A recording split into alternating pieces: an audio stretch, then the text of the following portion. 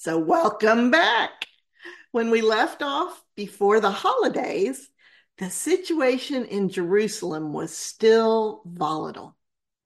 It's only been 3 or 4 weeks since Jesus ascended into heaven. Less than 2 weeks later, less than two, like see on the slide, it says 10 days. 10 days later, sometime during that week of the Pentecost festival, the Holy Spirit did a mighty work, and the little community of believers grew from 120 people to 3,000 believers in a single day.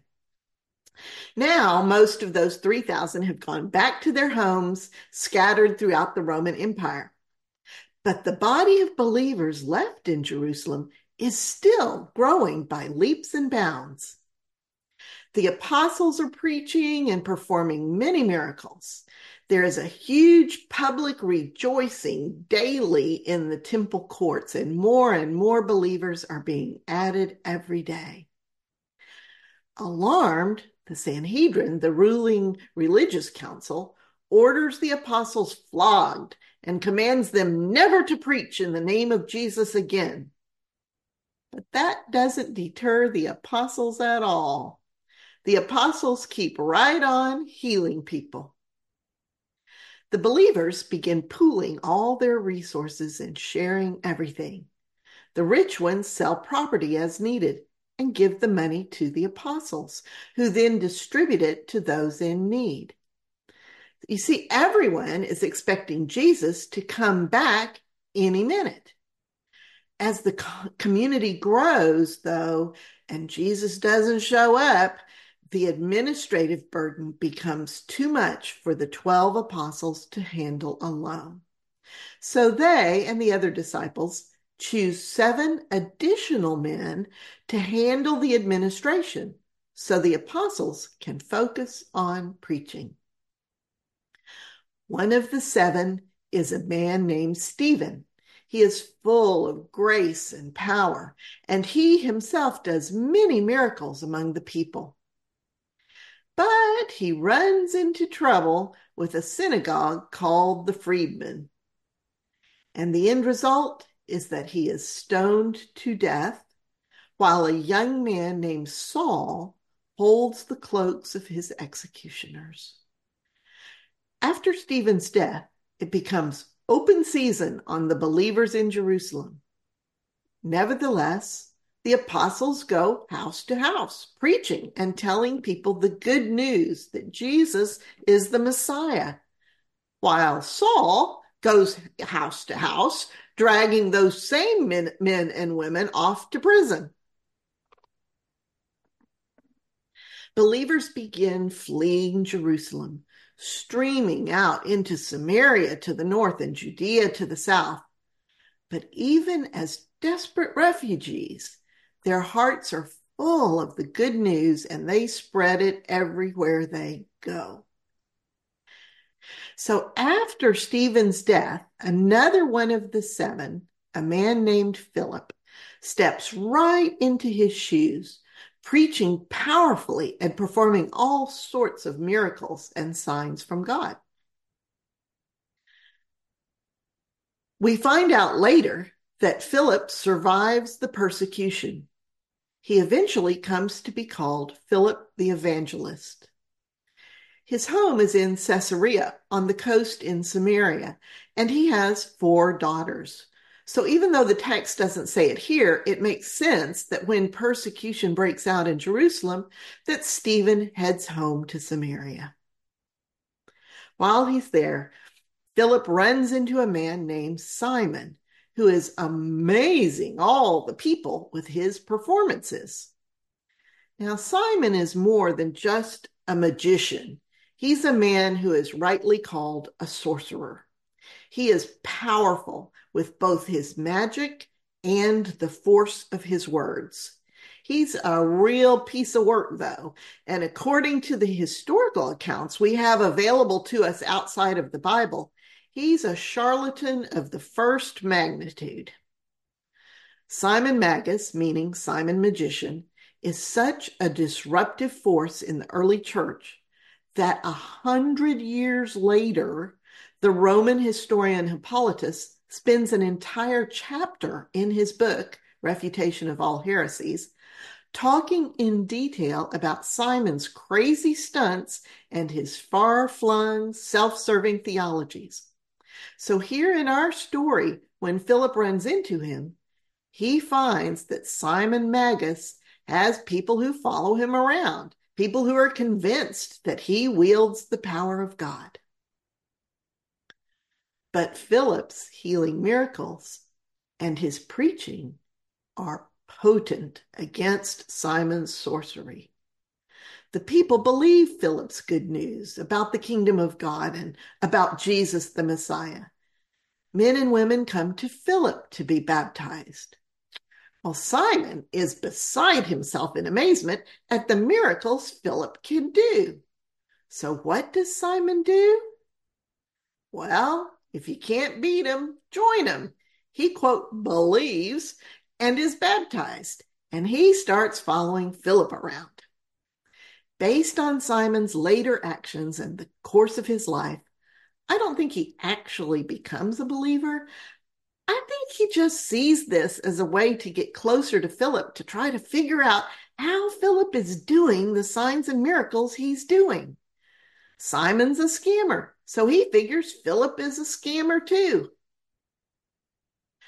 When the apostles in Jerusalem hear that Samaria is responding to the word of God, they send Peter and John to them. Peter and John discover that even though the people have been baptized by Philip, the Holy Spirit has not yet fallen on them. So Peter and John lay their hands on the newly baptized believers and pray for them, and they receive the Holy Spirit. Now, this is so interesting to me. The Holy Spirit is clearly a separate gift from believing and being baptized in the name of Jesus, even being baptized by someone like Philip, one of the seven. It's only when Peter and John, two of the original 12 original apostles, pray for the new believers that the Holy Spirit falls on them. Well, Simon Magus doesn't miss a trick. He sees that the real power resides in Peter and John, not Philip, so he offers to pay them if they'll give him that power too. But Peter says, "Shame on you, Simon Magus. May your silver be your destruction, for you tried to use it to buy God's free gift.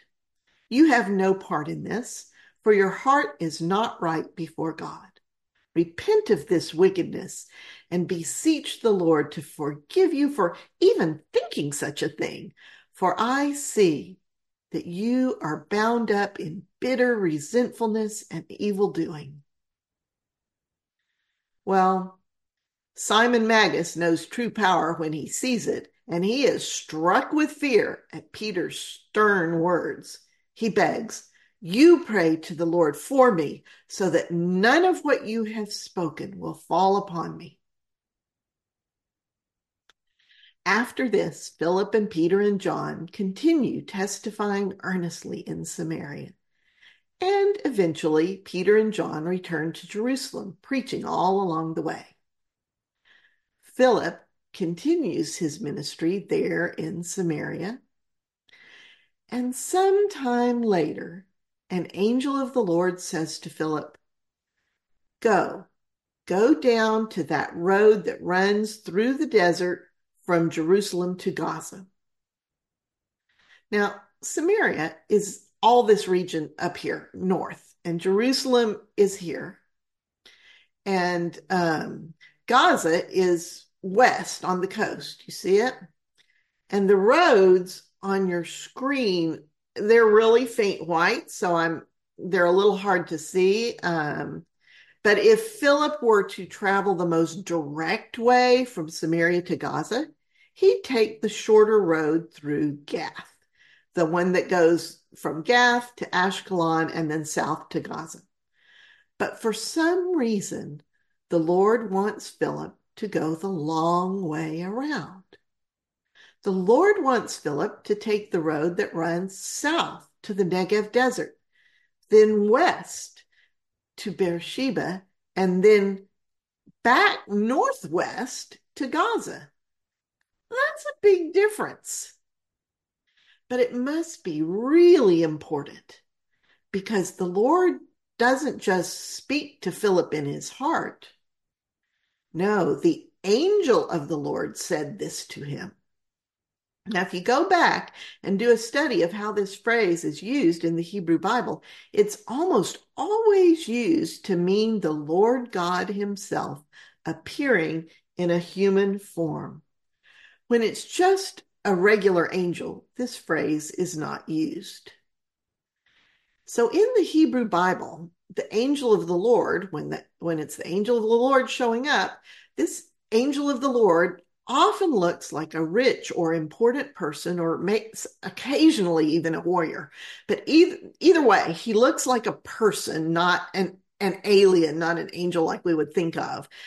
For example, the first time this phrase is used is when Hagar was lost in the desert, and the angel of the Lord came to her and told her she must return to slavery under Abraham's wife, Sarah. But he tells her she is already pregnant and that her son will become a great nation. It is here we find out this abused slave girl is the first human to give a special name to God. She calls him the God who sees. The second time an angel of the Lord appears is when Abraham is about to sacrifice Isaac. The angel of the Lord calls to Abraham in a physical voice and tells him not to do it. God shows Abraham that our God is a different sort of God than the Canaanite ones that demanded child sacrifice. And Abraham names that mountain, the Lord will provide. The third time is when the angel of the Lord appears to Moses in the burning bush and tells him to go rescue the Israelites from slavery in Egypt. And Moses says, "Who am I to do such a thing?" And the Lord says, "I will be with you." The fourth time is when the prophet Balaam turns crooked and begins selling his gift of prophecy. He agreed to go with one of Israel's enemies and speak a curse over Israel instead of a blessing. And the angel of the Lord physically intervened in such a visible way that the donkey Balaam was riding lay right down in the road and refused to go a step further. Balaam beat that donkey, and she turned to him and said, "Why are you beating me? I have always served you well." In that moment of the talking donkey, Balaam's eyes are opened, and he is able to see the angel of the Lord standing in the path, ready to slay him should he take one more step towards speaking a curse over Israel. And the angel of the Lord tells Balaam, "You may go, but speak only the words I give you to speak over my people." You see how the angel of the Lord is the Lord? And of course, in the end, those words turn out to be words of blessing. It's quite an amusing story, actually. Sometime later, when Israel is established in the promised land, they are harassed by enemies to the point that their very existence is threatened. And here comes the angel of the Lord. He appears to Gideon and tells him to raise an army, saying, "I will be with you." And after that, at a time when Israel is being oppressed by the Philistines, the angel of the Lord appears to another pregnant woman, telling her she's carrying a baby who will rescue Israel. She is to raise this young son carefully. And the angel of the Lord appears many times to King David. With David, the purpose seems to be to remind David that God is the one who's king. This is God's power at work, and David must humble himself to trust God. There are many more times in both the Hebrew Bible and here in the New Testament, and I encourage you to do your own search on this phrase and see where it takes you. But for now, I want us to notice the pattern here. These are not ordinary situations, none of them. These are critical junctures in Israel's history. So when the angel of the Lord shows up to tell Philip to travel by a certain road to a certain place, you can bet that the reason is life and death and has a far-reaching impact. So we need to pay particular attention to what happens next. And we need to listen carefully to how God represents himself or is represented or is named by the people involved. It will have to do, whatever is said, will have to do with the very character of God and God's intervention in the world and his desired interaction with his people. So, the road Philip is taking is a major artery. It's the way someone would go who is traveling to Africa, because once you hit Gaza, you can turn south along the major highway that runs straight along the coast to Egypt. There are lots of people traveling on this road, merchants, officials, pilgrims, as well as local residents. As Philip starts his trip, he meets a guy traveling in a chariot. That's like trudging along in your flip-flops and meeting a guy in a Maserati. Philip can tell from the wheels that this guy is very, very important. As it turns out, this man is a eunuch, serving as treasurer for the queen of the Ethiopians. Apparently, they pass each other here and there as they journey along the road. It sounds like the Ethiopian stops frequently to rest and refresh himself. He's not in a particular hurry. What is astounding to me is that this eunuch has traveled 2,300 miles one way to get to Jerusalem. No telling how many years or months it took. Perhaps the queen sent him to Egypt on business, and he decided that since he'd come all this way, he might as well make the trip to Jerusalem. For you see, the way the passage is worded, it seems that this Ethiopian official made a detour to worship God in the temple in Jerusalem. The Holy Spirit is tugging at his heart.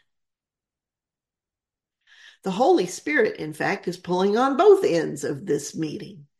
The angel of the Lord has already shown up physically to Philip to tell him to take this particular road at this particular time.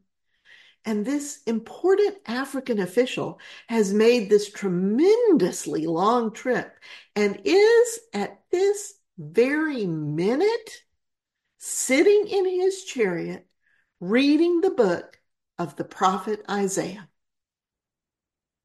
The Holy Spirit tells Philip, it's that chariot. Stay close to that chariot.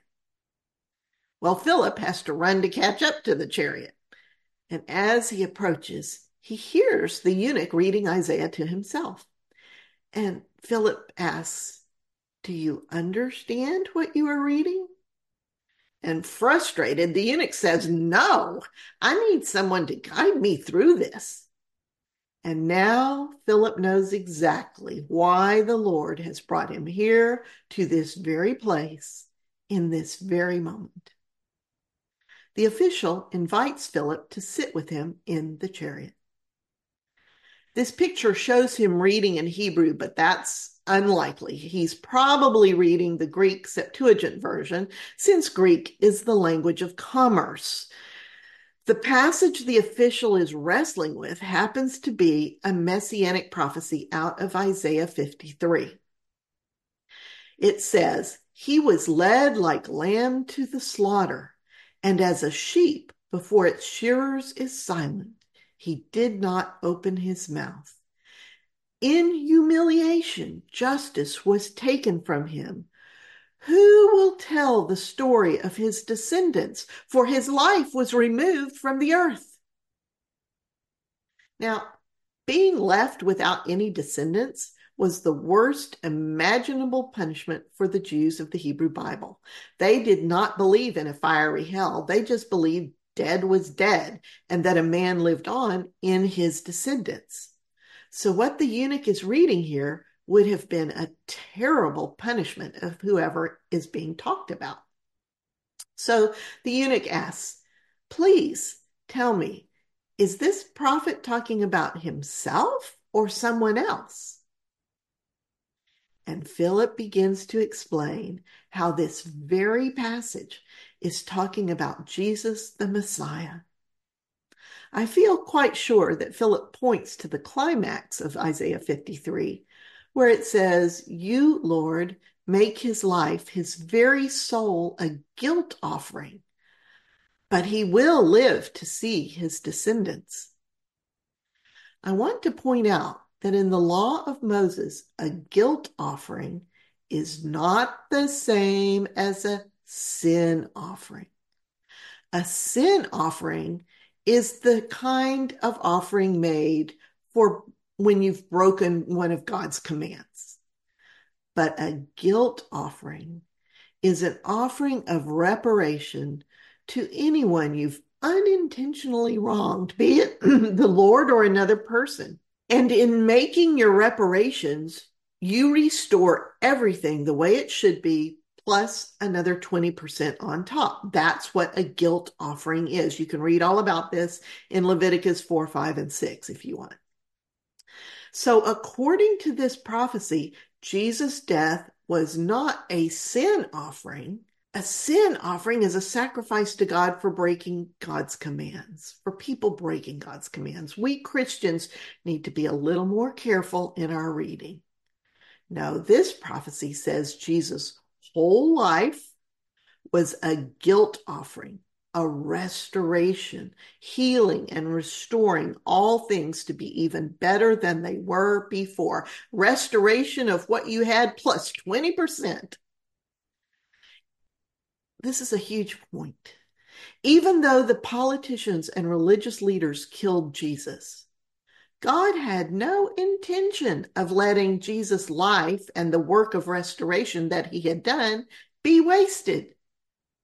Isaiah is saying God will raise him up to see the fruit of his life work, to see the seeds he planted grow to fruition, to see his descendants. Isaiah then ends with this: the desire of the Lord will prosper in his, that is the Messiah's, hands. He will see the work of his soul and be satisfied by that knowledge. My just servant will make many others just, which is the words just and righteous are interchangeable. He will make many others just as well, for he will bear the load of their iniquities. Philip explains all this and tells the eunuch about Jesus and the good news. Wow. Philip's words have a huge impact on the official. The official says, look, there's some water. What can prevent me from being baptized? Now, remember how I said we need to look to see God's message in this story, for it will be a message of life and death importance? This is it. The eunuch realizes that I can be baptized. A eunuch, a Gentile, a foreigner, a stranger. I can be baptized and nothing can stand in my way. And he orders the chariot to stop. And he and Philip go down into the water. And Philip baptizes this beautiful man. Philip doesn't hesitate, not one moment, over the fact that this man is not Jewish. As they come up out of the water, the Holy Spirit immediately snatches Philip away to continue to travel and preach the gospel all the way back to his home in Caesarea.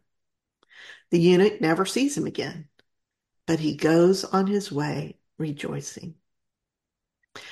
Now, the way I read this story, this man is not a Jew. There is a possibility that he was Jewish,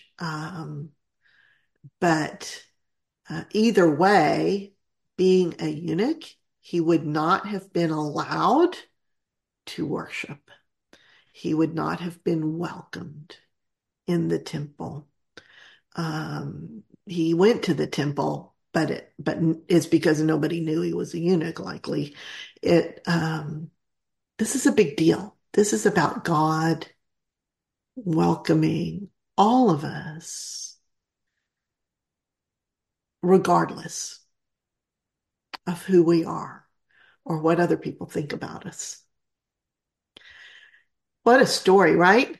In our breakout groups, we'll ponder the question of why. Why this particular official? There's plenty of other people that it could have been. Why this particular official and why now? All right, we are back. So good. Back It's in nice business. in all these spaces. That's all I'm just saying. It's good to see Erica everyone. got cut off and she was making a really good point. Who was? Erica. All you missed is she said, and so forth. What was No, the point? What were y'all talking about? Well, Julie had made a good point about how she kind of felt bad that the eunuch had this powerful experience and then he was kind of left to vent for himself. And so we were going back and forth of like, as believers, sometimes we want to have a gentle rumble Bible study to help us grow, right? And this eunuch didn't. And so I was making the point that during our sabbatical, we were able to experience God in so many different ways because we were not in this strict religious belief of this is how you have to experience God.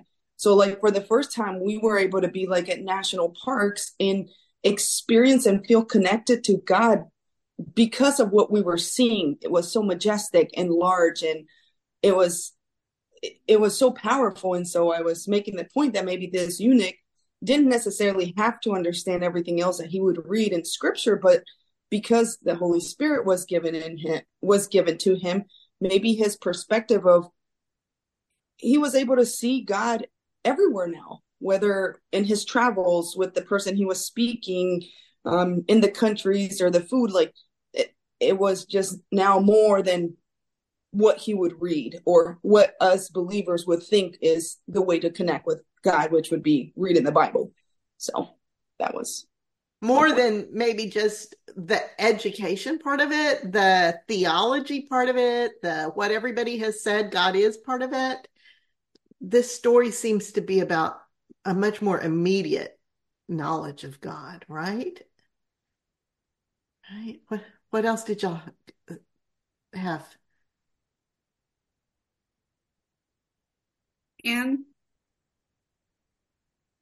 Anne, did you have some contributions there? Yes. Oh, Yeah. so first of all, I think most of us had never heard this story before. Should I tell the part about his? No, I won't tell that part. I think it was interesting, and this is what I mentioned to the group, was that in a lot of ways, Christ spread his word through those who were the more humble people, the poor, the stricken.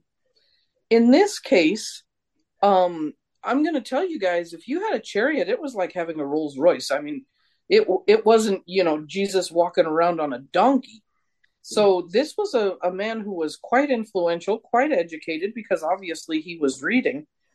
And so this does not necessarily is not the norm as to who we saw being converted into believers.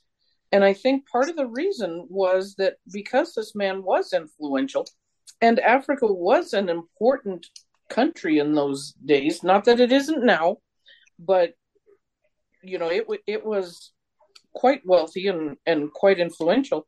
And so I think it was very important that this man, because of his social status, was chosen, because I think he could go back and be more believable to the people. because of his social status. And he could speak from his place of privilege. exactly. Yep. Exactly. And we believe rich people because they're rich. So, but I guess I took two, besides what Anne was saying, because I agree with that. The point about this being Ethiopia, the spread of Christianity to Africa, and he asked to be baptized. And then the other point, and I guess just because we're out of the season, that made me think of that, because he's not Jewish. I mean, he's not it's like the wise men. I think they came from what, Persia? Yeah, they came from the east. It just said the east, so it was way far away. And they're not Jewish. No. And so what we're seeing through Jesus Christ, I think, is maybe the assimilation of all the peoples everywhere. And I wish I'd been able to say that like it in group, but I would love if Renee would share what she talked about, because obviously, since everybody in our group was very affirming, we talked about the LGBTQ aspect of all this. Okay. And Renee shared something that I thought was very enlightening about who this man probably was. Renee, are you there? She may have stepped away. What did she have to say, Shirley? Well, y'all help me out so I get this right, what she was saying. He probably oversaw somebody's harem. Mm-hmm. That they often put eunuchs in charge of harems because they didn't have to worry about them having sex with the women in the harem. And that some study that she took. Oh, there she is, Renee. I'm here. I couldn't figure out how to unmute myself on my phone. Oh, good. Renee, you share it because I'm messing it up. Okay. Okay. When I was in college, I was a history major, and one of my professors was talking about. We got to talking about harems and the way things were done in harems, and he said that most people think of a eunuch like they would from the movie Shogun, where it's Japanese tradition where they castrate the person, and that's how they make, that's how they become a eunuch. And he was saying that historically, in a lot of different places that had harems or large, women that were the king's property, that a lot of times they were gay men. Mm-hmm. Because even a eunuch could have, could have designs on the women, where if they were a gay person, a man, they didn't, they would protect the women, but they didn't have any interest in them. Mm-hmm. Mm-hmm. And he said, so a lot of times when you see the word eunuch, people automatically go to, the Japanese because of Shogun, but actuality is a lot of times they were just gay men. Yeah, and this particular man, it says, was a eunuch who was in charge of all of the treasury for the queen. Right. Yeah. So he was her CPA. He was her banker. He was her Joseph. He was her right-hand guy. And it definitely does not say he was made a eunuch. The way, as Renee was saying, some scholars use the word eunuch and official interchangeably, but clearly it had significance that this man, for whatever reason, is not going to be a threat to a queen or a woman, or if he's spending a lot of time with a woman. And Jesus talked about that a little bit. He said, some people are eunuchs because they, get castrated. And other people are born that way, which would speak to being gay. And this whole idea of being that there's two paths to being a eunuch in this case. A eunuch meaning, with respect to women, um, that there is nothing in the Bible about if you are gay, then you're less than or can't worship or none of that. There is quite a bit in the Bible about if you're castrated, if you've been castrated. There's in the Mosaic law, you can't go in the temple. You are excluded from the community. Um, and and it's pretty harsh. Deuteronomy 23 says, "No one who has been emasculated by crushing or cutting may enter the assembly of the Lord." That's the NIV. And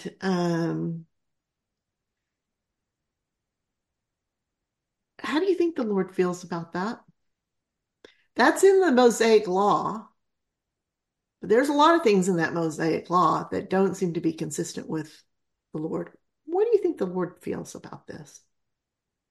About excluding people from worship for this? I think this story hits the nail on the head there, in that this man had such a desire to understand this prophecy. And when Philip explained it to him, he became, I would say, filled with the Holy Spirit to where he wanted baptism. He wanted that closer relationship.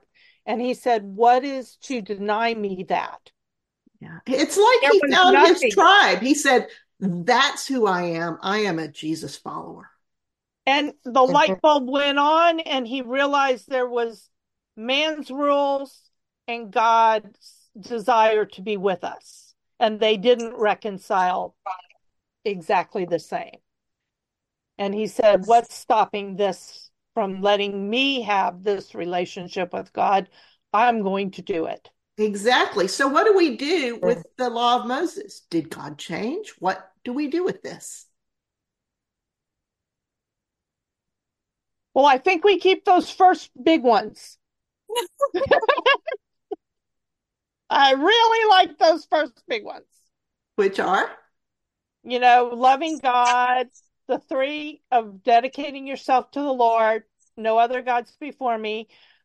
And then those murders things and stuff like that. I'm real keen on those. So which would fall under do unto others as you would have them do unto you, right? Love your Exactly. neighbor as yourself. That would kind of cover murder, obviously. Okay, there we go. Okay. Yes. And I think Jesus came and fulfilled those laws for us. He gave us simpler guidelines. Like you said, do unto others and love your Lord. Those were the simple rules he gave us. It's not that hard, but it is. Renee, did you have It's really not that hard. It's really You don't not. have to make 87 rules to. It's really not that hard. Yeah. I kind of see it as another way of Jesus when he was saying, I come to fulfill the law. I think a lot of times it's like, I see kind of Jesus being like, God was like, okay, I've tried this for X amount of years to get to these people, and I'm just going to go down and explain it to them. Yeah. Explain it, Renee. Huh? You said explain it. I like that. Yeah. I mean, he's like, really, when they gave the Big Ten to start with, the first 4 were about your relationship with God, and the last 6 were about your relationship with your fellow man. Yeah. So it's kind of the same thing, just different words, right? Exactly. And when Jesus came down, he made it even simpler than the 10. He summarized it in 2. And I think human beings tend to make it more difficult. Human beings tend to say, okay, he gave us these 10 or he gave us this 2. What do those actually mean? Well, they actually mean you can't do this and you can't do that and you can't do the other thing and you can't do. And so we as humans complicate it. Well, when I said it's not that hard, but it is for some people because of the way we're groomed as growing up in the church. We have a lot of judgments and ideas that aren't necessarily the kindest to people. We tend to want to, if they're not like us, they might be wrong. And you have to get past that to be able to see the love in each other and accept that and share that with one another. You don't need all those prefab ideas that well-meaning people share those ideas. They don't mean to be negative or unkind, but when you plant a seed, sometimes they grow that way. And it's not that hard to just see love and feel love and care for one another. Yeah. And I think that Christians certainly, we we very often hang on to these verses that we've cherry picked out of the Hebrew Bible and use those to exclude someone or to tell them that how they are and who they are is wrong and unacceptable to God. And we use it to draw fences and boundaries and push them away. And the eunuch is a perfect example of that, right? Whether it be someone castrated or someone who is born gay, whatever. It And we as Christians so often say, well, but it's right there, plain black and white. God said, this is a problem. Well, it's interesting too that we're talking in our group about, again, I'm sure we don't have the whole conversation, right, written down, but the part that was included was not him prior to the baptism going through the 10 Commandments, going through the list of rules, even I had mentioned the woman caught in adultery. There isn't even the slip in of the go, now go and sin no more before Philip disappears. There was none of that. Or there again, we don't know, right? It certainly didn't survive in the record. It wasn't the main point. Certainly. Right. Which is fascinating in comparison to some other stories where I think, pick what we think the main point is. Here's an example where all were welcome. There wasn't a list of rules. There wasn't a discipleship plan after he said the 4 laws. It's just fascinating and freeing, I think. It is. And I want to read you something. I'm going to cry because this eunuch was reading Isaiah 53, right? When Philip explained it to him and he got baptized. Now this eunuch is on his way home, right? He's coming back. Philip's gone. And just as you all pointed out at the beginning of this discussion, the eunuch is alone and he has no one to explain Isaiah to him anymore. But don't you think he continued to read? If he was in Isaiah 53, he would have continued to read, right? On his long journey home. I would think so, but he would have a new heart. And I want to read you Isaiah 56, just 3 chapters later, verses 3 through 5. I'm quoting the NIV here. Let no foreigner who is bound to the Lord say, the Lord will surely exclude me from his people. And let no eunuch complain, I am only a dry tree. For this is what the Lord says. To the eunuchs who keep my Sabbath, who choose what pleases me and hold fast to my covenant, to them I will give within my temple and its walls a memorial and a name better than sons and daughters. I will give them an everlasting name that will endure forever. Wow. Wow, Holy This I is cow. like wonder a if you have that prophecy. scroll. This is like a prophecy come true then. Wow. Can you imagine the eunuch reading those words? Wow.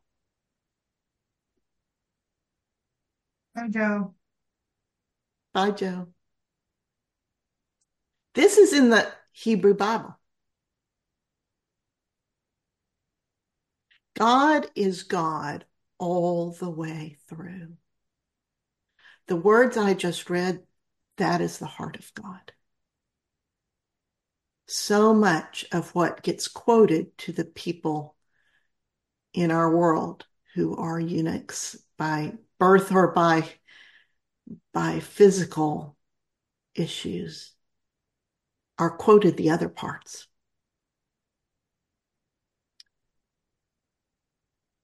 That are not heart of God, that are not taught well, that have other context, that have other reasons.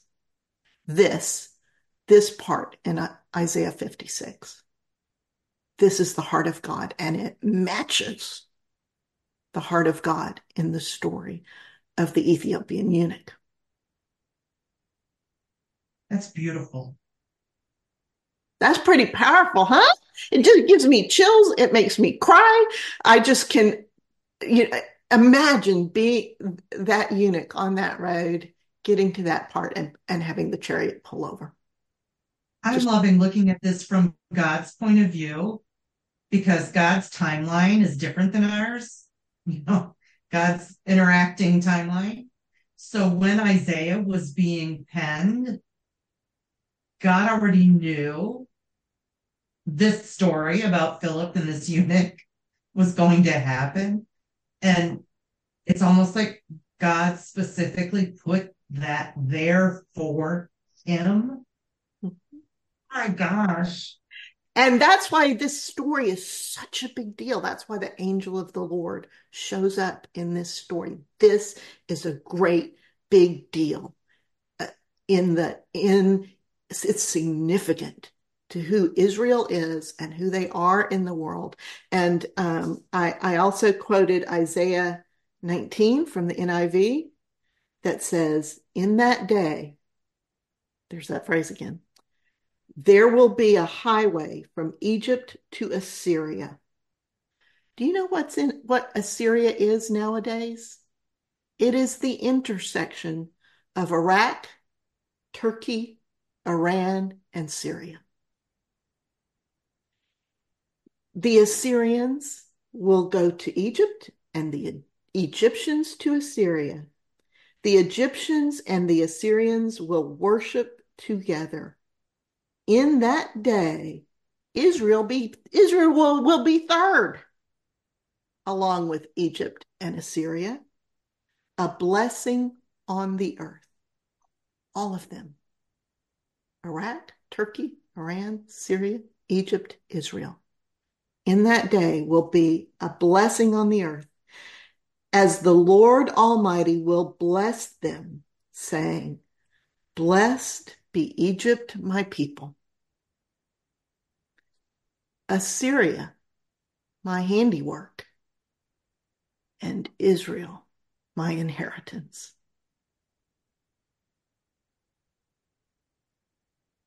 That's a lot to take in.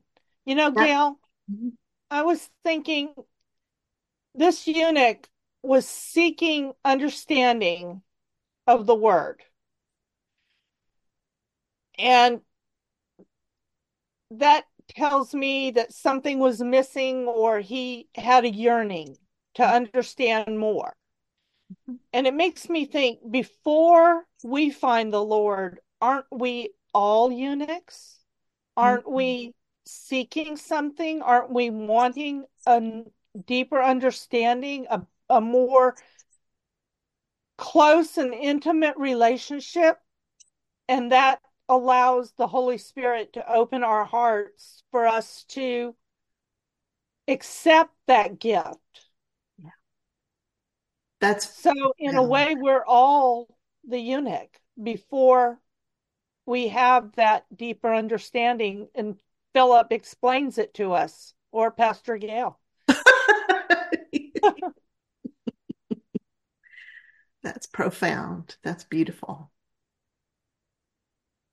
I hope that you all felt the life in this lesson and understood the in your study groups, the significance, the fact that this guy was the treasurer for the Queen of Ethiopia, and Ethiopia becomes the leader in the world for commerce shortly thereafter, is just God's hand is all over this. And I didn't want you to miss it. So this was kind of a little byway story, standalone story. And next week we will start talking about Saul. I love you. It's just fills my heart to see you all, to hear your voices, and we'll see you next week. Yeah. Fun. Thank you. See you next week. Bye, everyone. Bye.